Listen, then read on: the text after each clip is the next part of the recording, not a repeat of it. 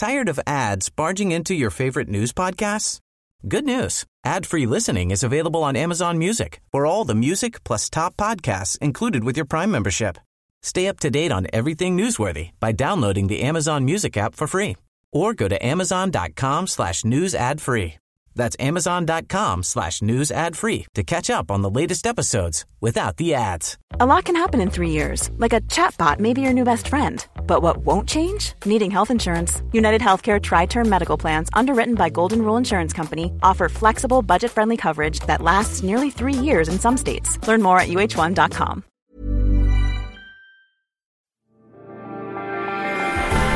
I'm Donal McIntyre, and this is Murderers and Their Mothers, the companion podcast to the CBS reality series, which airs every Sunday from the 15th of May at 10 p.m.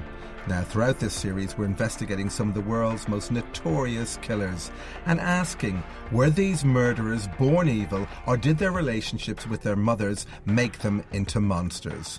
And on today's episode, we look at the case of JOACHIM, the Polish serial killer who earned the ghoulish nickname Frankenstein, a reference to his method of murder. He would attack his victims with an axe and would often butcher and despoil their bodies.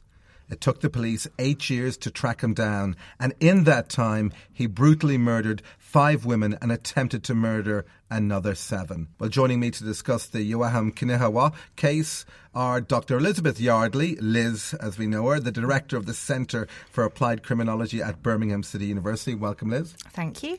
And also Justyna Kopinska, an investigative journalist, award-winning investigative journalist from Poland. Welcome, Justyna. Thank you. JOACHIM was born on the 8th of September 1952 in Bytom, an industrial city in Poland.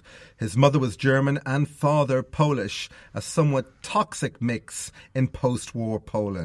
The marriage was frowned upon and cracks very soon developed, resulting in his dad leaving when JOACHIM was just 2 years of age. So let's have a look at the early years of JOACHIM in more detail. Justyna, how much stigma was attached to that marriage? Joachim, he was just born in 1952, so it was only a few years after the Second World War. And we know for a fact that other children, they were laughing at small Joachim just because his mother, Anna, was German. So for him, he was more and more lonely. He felt that he's alone. He felt that it's unfair. And it caused so many conflicts in his family. And he had no support outside of the home either, did he? So even within his family unit, he was stigmatised and he was made to feel different.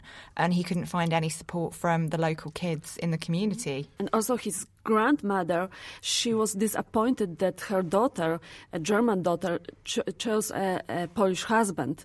So she didn't respect her daughter, and she was also very cruel to a small Joachim. And of course his father was Polish and had a very serious problem with alcohol. It's such a typical for serial killers. Like, I think most of serial killers have someone in family who was an alcoholic. We have so many cases like that in Poland and probably here as well. And we know he was a loner at school and he was called a smelly kraut. And this clearly must have affected him, Liz. I mean, he's isolated on so many different levels. So he's isolated within his family because of who his father is and his grandmother not approving of the relationship between his mother and father. And then you've got him being fatherless. And this is a community where, the male breadwinner traditional family is quite a strong thing. And lots of the young boys in the community look up to their dads and their dads are minors. And that kind of family unit is quite important for people's identity. So he hasn't got anything in common with people around him at all. So he's different by every measure. His mother is German. His father is an alcoholic and leaves the home. Can we build up a picture, Liz, of what his home life was like, his daily excursions, school and home life? How did that work out? Well, he was quite neglected, to be honest, and he's the only child, so he's feeling the full force of the neglect and the abuse that goes on within this family. So he is completely alone. He doesn't have anybody to support him at home or outside of home. And financially, Justyna, the family are struggling. Yes, the family was very poor, and also the children left at Joachim just because he was poor. He didn't have nice clothes. Sometimes he was dirty. And his mother tried to change this situation. She worked really hard. She has 2 jobs. But after the Second World War in Poland, men, they could earn much more money than women. So they were still poor even if she worked so hard. So Joachim felt like it's so unfair. And at this stage, we know that his mother seeks the company of other men and bizarrely, and this must have had a profound effect on him, had sex with these men in front of Joachim. Now, what kind of psychological scars are being formed here, Justina? I think he started to see women as sinners. Before he saw his mother as some kind of Madonna, that she's without any sin. And then something changed. And he started to be also afraid of women, probably because he didn't have this role model as a father. And he didn't know how to build a relationship. He didn't know how to be close with women. So it changed him completely. And he doesn't have any idea of boundaries around appropriate sexual behaviour. Being exposed to this at quite a young age is something that is really kind of setting his moral compass completely off kilter. So he's got none of those usual filters on his behaviour, when he gets a little bit older and starts having urges and desires himself. How was the role of the mother viewed in Poland at this time? The mother was the most important person in the family, and he really wanted to have a warm person. I think that Joachim wanted someone that could be close to him, and he felt like he couldn't trust anyone, like he couldn't rely on anybody. And he's seeing the relationships that other boys are having with their mothers in the local community and at school, and he's fast realising that my family is something different. This isn't normal. Joachim and his mom share their very small family flat with his grandmother, who helps with childcare while her daughter is out at work. However, she's a very domineering, somewhat cruel woman who often uses corporal punishment to discipline Joachim. Now, grandparents are normally loving people, and it appears that Joachim's grandmother is the very opposite of this. She beaten up Joachim in front of other kids, in front of other children. She doesn't respect his feelings, but actually we don't know why she behaved like that. Probably she saw in small Joachim his father, and she was really angry that her daughter chose a Polish husband. I think what she's seeing in Joachim is this hangover from her daughter's relationship with a husband that she was never going to approve of. So every time she looked at him, she made that association rather than taking the view that this is an innocent child who's come into the world and we need to look after him. He is half his father, and I think that's what is driving some of her behaviour. And of course, I suppose we didn't mention it before, but it's worth mentioning, is of course this part of Poland had been annexed back to Poland in the post-war politics. Exactly, and I think that she was sure that Joachim will be the same as his father. And also she probably wanted to live in Germany. She would prefer that her daughter Anna would have a German husband, and then she could live this side of the border. Describe the kind of physical abuse she made Joachim endure. She beaten Joachim up in front of other children. She used any kind of object that she found to do that. She also did some psychological damage to Joachim. She ate in front of him really delicious food and gave him the worst food we can imagine. She didn't respect his mother also in front of him. So he felt like there is no one that he can rely on.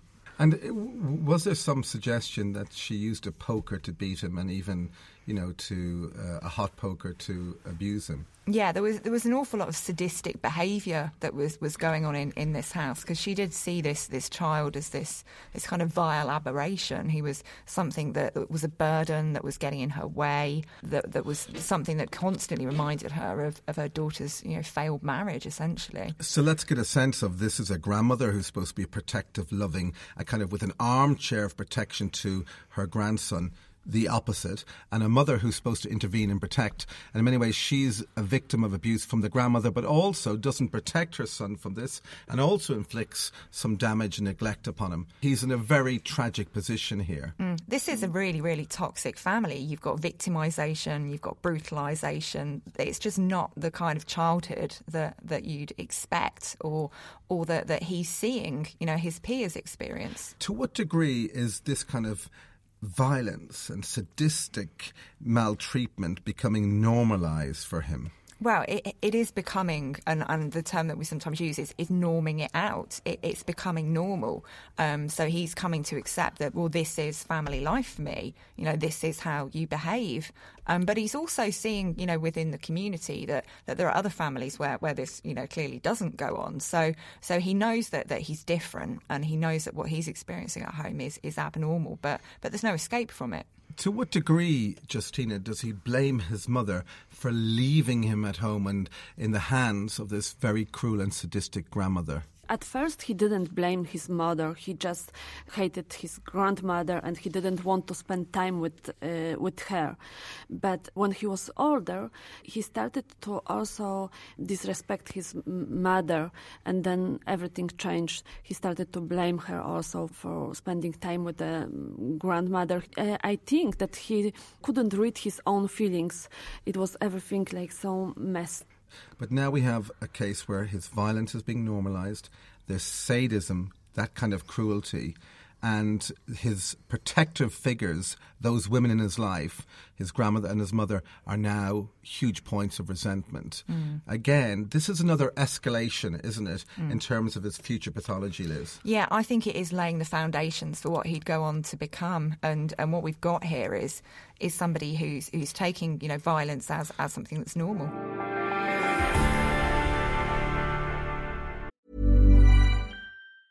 Tired of ads barging into your favorite news podcasts? Good news. Ad-free listening is available on Amazon Music for all the music plus top podcasts included with your Prime membership. Stay up to date on everything newsworthy by downloading the Amazon Music app for free or go to amazon.com/news ad free. That's amazon.com/news ad free to catch up on the latest episodes without the ads. Ryan Reynolds here from Mint Mobile. With the price of just about everything going up during inflation, we thought we'd bring our prices down. So to help us, we brought in a reverse auctioneer, which is apparently a thing. Mint Mobile Unlimited Premium Wireless. How to get 30, 30, bit to get 30, bit to get 20, 20, 20, bit to get 20, 20, bit to get 15, 15, 15, 15, just $15 a month? Sold! Give it a try at mintmobile.com/switch. $45 up front for 3 months plus taxes and fees. Promo rate for new customers for limited time. Unlimited more than 40 gigabytes per month. Slows full terms at mintmobile.com. As Joachim grows older, he's often teased by his peers for being beaten up by an old woman, his grandmother. And perhaps not surprisingly, he's also a bit of a loner. He eventually falls in with the wrong crowd, a group of older boys who've been held back at school. At this stage, he gets involved in many fights, but perhaps more worryingly, he starts to show the very first signs of aggression towards women. Here's Craig Jackson, Professor of Psychology at Birmingham City University. So in his teenage years, KNYCHAÐA starts to become more physical and more aggressive. I'm sure there would be some elements of projection here, living out the frustrations he must have had as a small boy, and now he's gaining pleasure from seeing what happens when he controls and dominates other people. Now, in terms of his physical aggression as a young boy growing up on the streets in Poland, some of that behaviour, aggression, that's kind of normal. So, without trying to catastrophize it and sow the seeds and, build links where there aren't links. But in terms of his physicality, what concerns you about this? Well, I think if we look at his peers around him, there is going to be some degree of violence and aggression there because of the ideas about masculinity. It's lads messing around, there's rough and tumble and all of that kind of thing. But most of these lads haven't come from the kind of household that he has. So I think whereas for other boys, this is just a part of growing up and teenage behaviour, for him it's something that's further cementing this kind of toxic personality. to what degree is his behaviour different at this stage to other teenage boys? He definitely started those fights to impress the other boys, but then he saw that he's different. Then when he sees blood, he hit even stronger. He admitted that he's excited when he sees the blood. So we know from his prison diaries, and he's always have to be careful about a post-conviction narrative from serial killers, and we know that from a number of cases, Liz. But we know, or he suggests, that he seems to really enjoy this violence. For the very first time, we're getting a window into really a kind of an embryonic killer. He's come to associate violence with power and control, and this is somebody who's had very little power, very little control in his life to this point, and now he's got an opportunity to pull some of that back. So he finds out that the violence is a way to control people and to get your own way. Exactly. But then he saw that during this time, because of fights, he has like really poor marks. And he had that dream, like a huge dream that he will get to the sailing school. So actually he were trying, this is like the point in his life that he, for the first time, he tried to change. I think it's worth saying at this stage that he was a bright kid, and by and large he was rather focused on escaping this coal mining region and joining nautical school, and had all the ability to do this. But his desperate need to seek out self-esteem and to join those lads in those very masculine fights, and that kind of lost his way a bit in school and had repercussions. Yeah, he's got this constant conflict going on of wanting to escape and wanting to belong, and he can't do both at the same time. So when he's working hard at school, he's not getting in with the local lads and he's being further excluded. But when it's the other way round, he's always in that constant state of flux at this point in time. I'm always quite... When we hit the what ifs, and we'll have some more of this later on, I always think this is a crossroads we should really flag up, because if he was actually at this stage to get into nautical school, have that dream fulfilled, his self-esteem elevated, he may never have become the killer that we know him today. It is possible, and if someone could help him during that time, I think he was like smart. He was a really pretty boy. He was like good-looking man after. So it's like he had all those things, like a really intelligent, smart kid who has the dreams. He could become something. He just everything changed when he didn't get to this school. Well, if we thought life was hard for Joachim at this stage, it was to get even harder. Aged 18, he's charged with attempted rape and sentenced to 3 years in prison for something he sees as a major injustice, Justina. He saw it as an injustice just because he was there during the rape, but as an observer. So he felt like he didn't do anything, and why he had to go to prison for like 3 years. Can you explain to listeners exactly what happened, Justina? Actually, we don't know exactly what happened. From some documents, we know that the girl wasn't raped at all. The boys, the group of boys, were only trying to rape her. And Joachim was one of the boys who observed that. And from other documents, we know that she was raped, but still he wasn't like the one who was the aggressor, the main aggressor. So he definitely felt that it's unfair. So I get the sense that he's particularly isolated as part of this criminal investigation because he is poor, because his family has no status. There's no man protecting them, fighting his corner. And worse than this, when he gets to court, his mother doesn't take his side and support him and gives him a defence. His mother takes the side of the victim, and that has a profound impact upon him. Absolutely, because I think this is the final nail in the coffin of his relationship with his mother. At a time when you'd expect mothers to be, at least supporting, if not condoning, what their sons do. She's not there. And once again, he started to be afraid of women, like his grandmother, mother, and the victim. And he really wanted to, punish them for being in prison. He sees at this point in time that women have solidarity with each other. They support each other, and I don't come into this at all. They're all out to get me. In this anger boiled in him, and he started to hate actually all women. And of course, this isolation, now in prison, a very profound sense of isolation, practical sense of isolation, has been driven by the two women in his life, his grandmother and his mother. And at this stage, his hatred for them both or is it just towards his grandmother is profound, Justina? At this stage, he had these fantasies that he would like to kill his grandmother. So probably the hate towards his grandmother was stronger than to mother. I think he still loved his mother and he really wanted to get her attention, but he never did in the future. Yeah, he is absolutely, pitted against women at this point in time. He's blaming them for all of the trauma and the violence and neglect and injustice that he's experienced. And he's more and more fascinated with blood or murderers. He started to read all those criminal books, and also he started to read books about the Second World War. At this age, he was dreaming about what he will do when he will get out of the prison.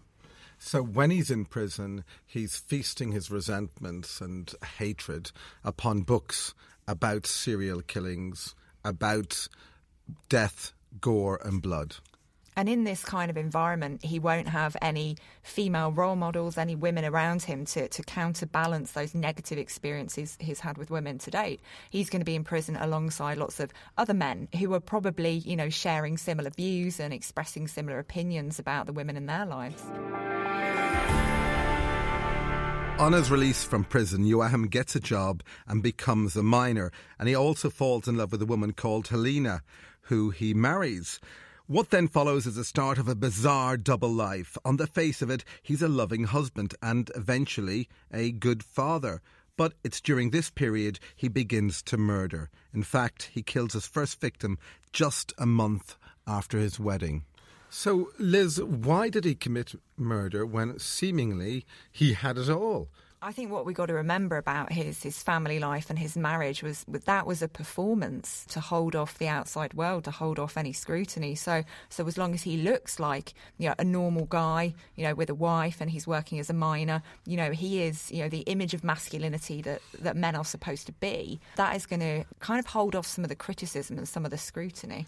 So what's driving him to kill? Is he sexually aroused? Is this what's driving him? And then he wants to impose his control over the body? Well, I think what's gone on here is it's been a really lengthy developmental process in the making of a murderer. So he's had this horrible family life where his mother and his grandmother have been violent and generally really quite vile towards him. And then he's resolved, during his childhood and adolescence, I'm going to get my own back. I'm going to make things equal and even. And now he's got the opportunity to do that. So he's getting all of his ducks in a row and he's embarking upon this spree.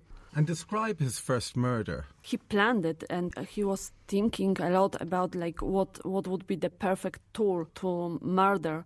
He chose the axe just because he could find it in any basement, and he knew that the police will not find it afterwards. And he just followed the woman.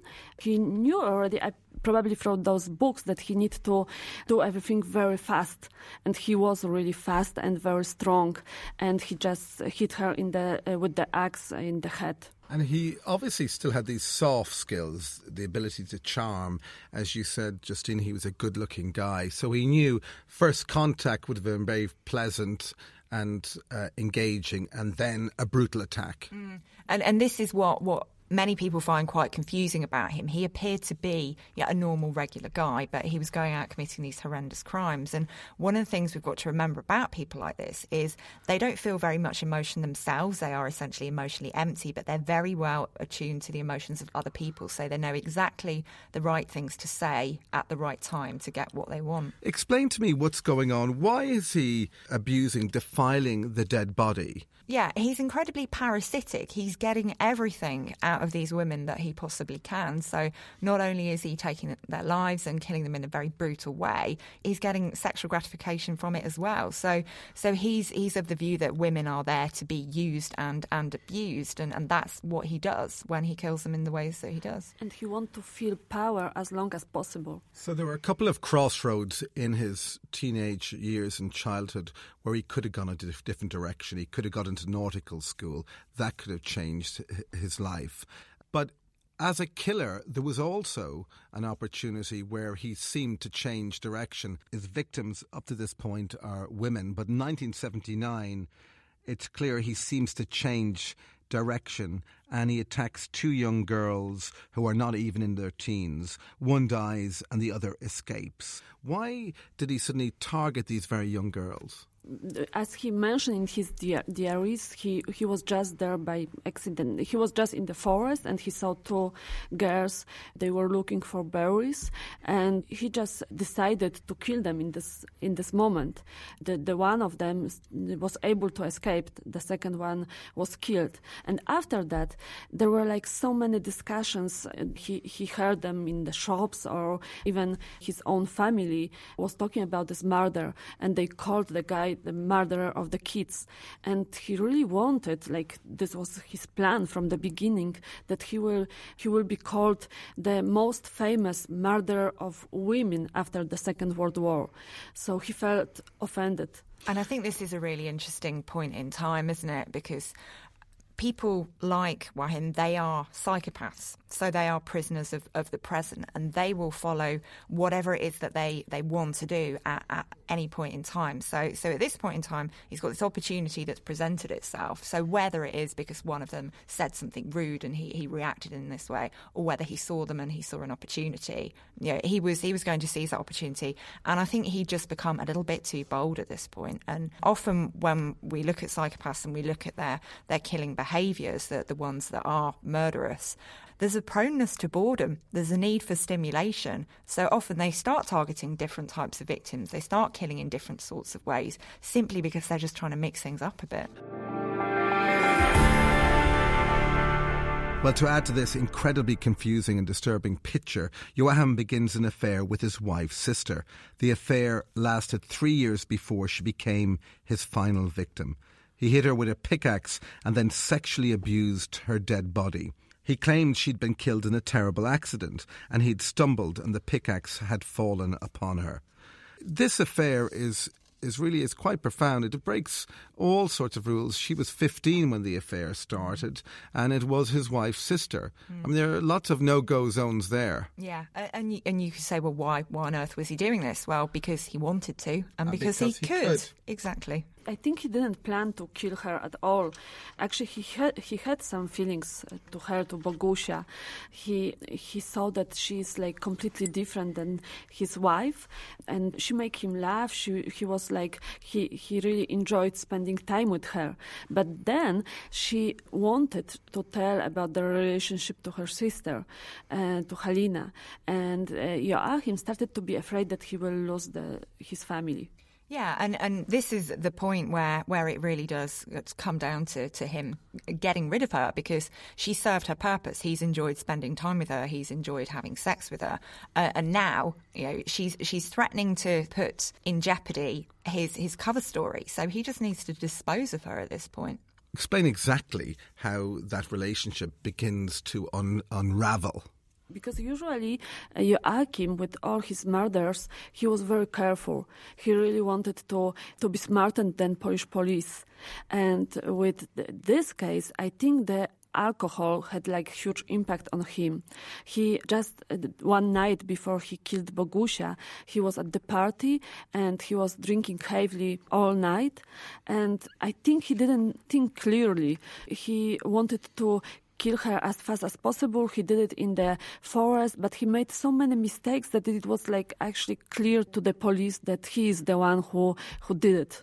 There's a sense here that before we get to exactly how he was caught, it seems to me at this stage, this is a man who's been fantasizing about serial killers, about, winning these secret battles with the police. He wanted to be the, Poland's most renowned serial killer. But that's fine, but there's no point making serial killing, your performance art if no one gets to hear about it. There's a little sense in me that this is where he kind of wanted to get caught. Yeah, it does appear that this is the point at which, he wants that recognition for what it is that he's done. But I'm not too sure whether that is what's going on here. I think he is just simply becoming too bold. He's pushing too many boundaries. He's going to get noticed. He's going to get arrested and sent down for a long time. And now, he wants something else, that there needs to be something else there for him. So I think he then hooks onto this idea of celebrity. So explain to me exactly how he got caught and how he killed her on that fateful day. They went for a walk and then he killed her from behind, and she didn't scream at all.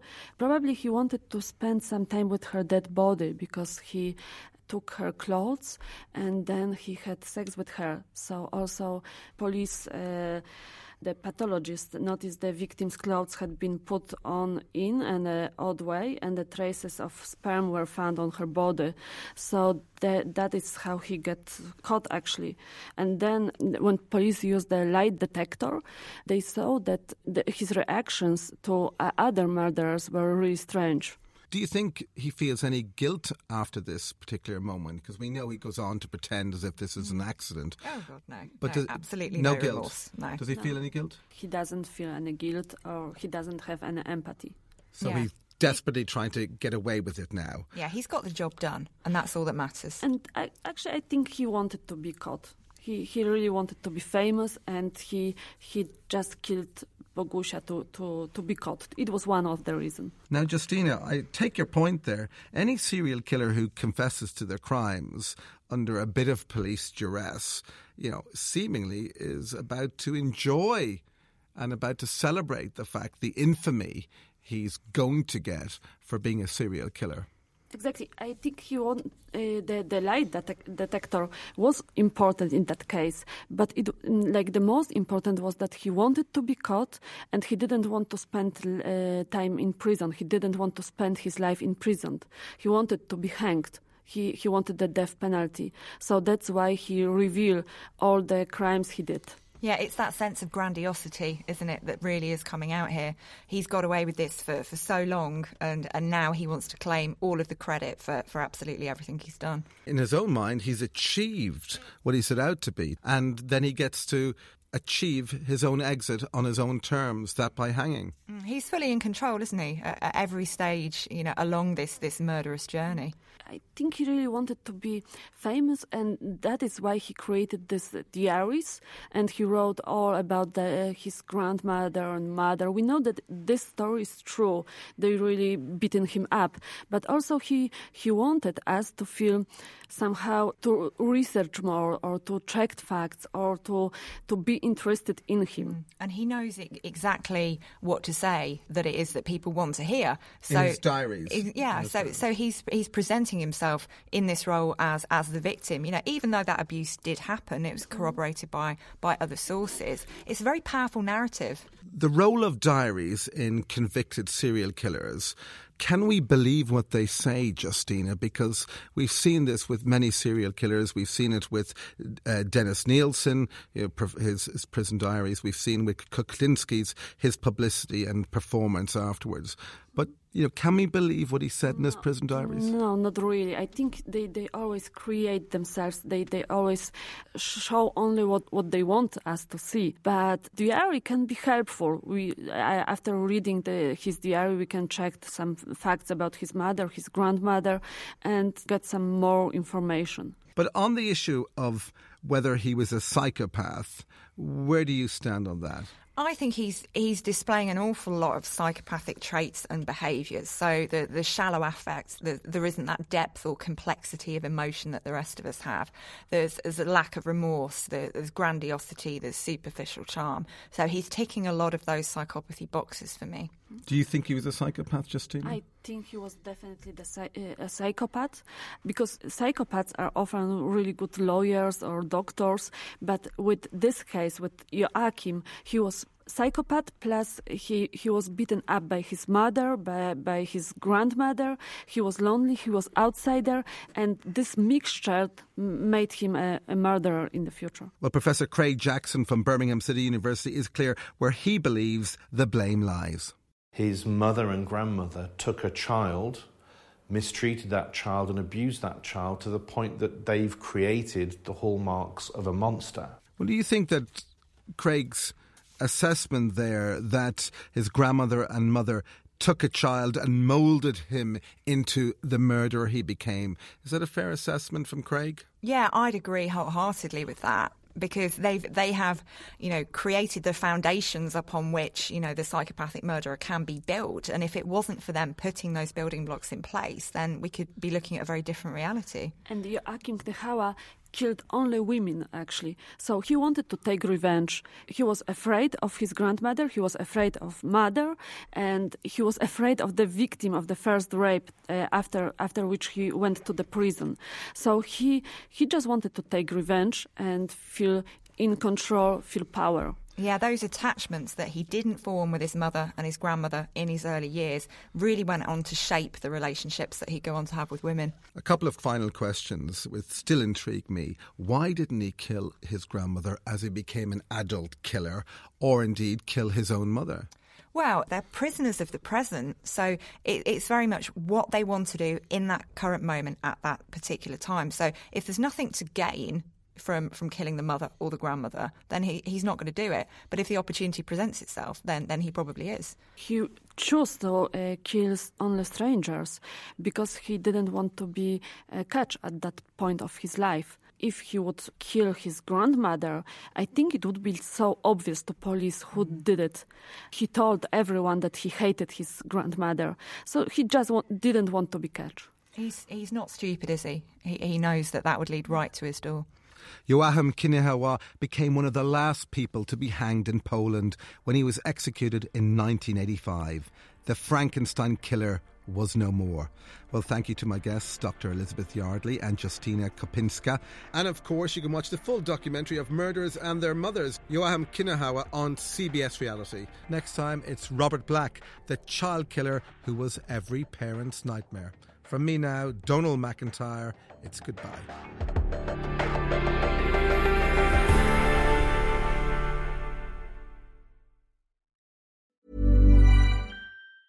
Tired of ads barging into your favorite news podcasts?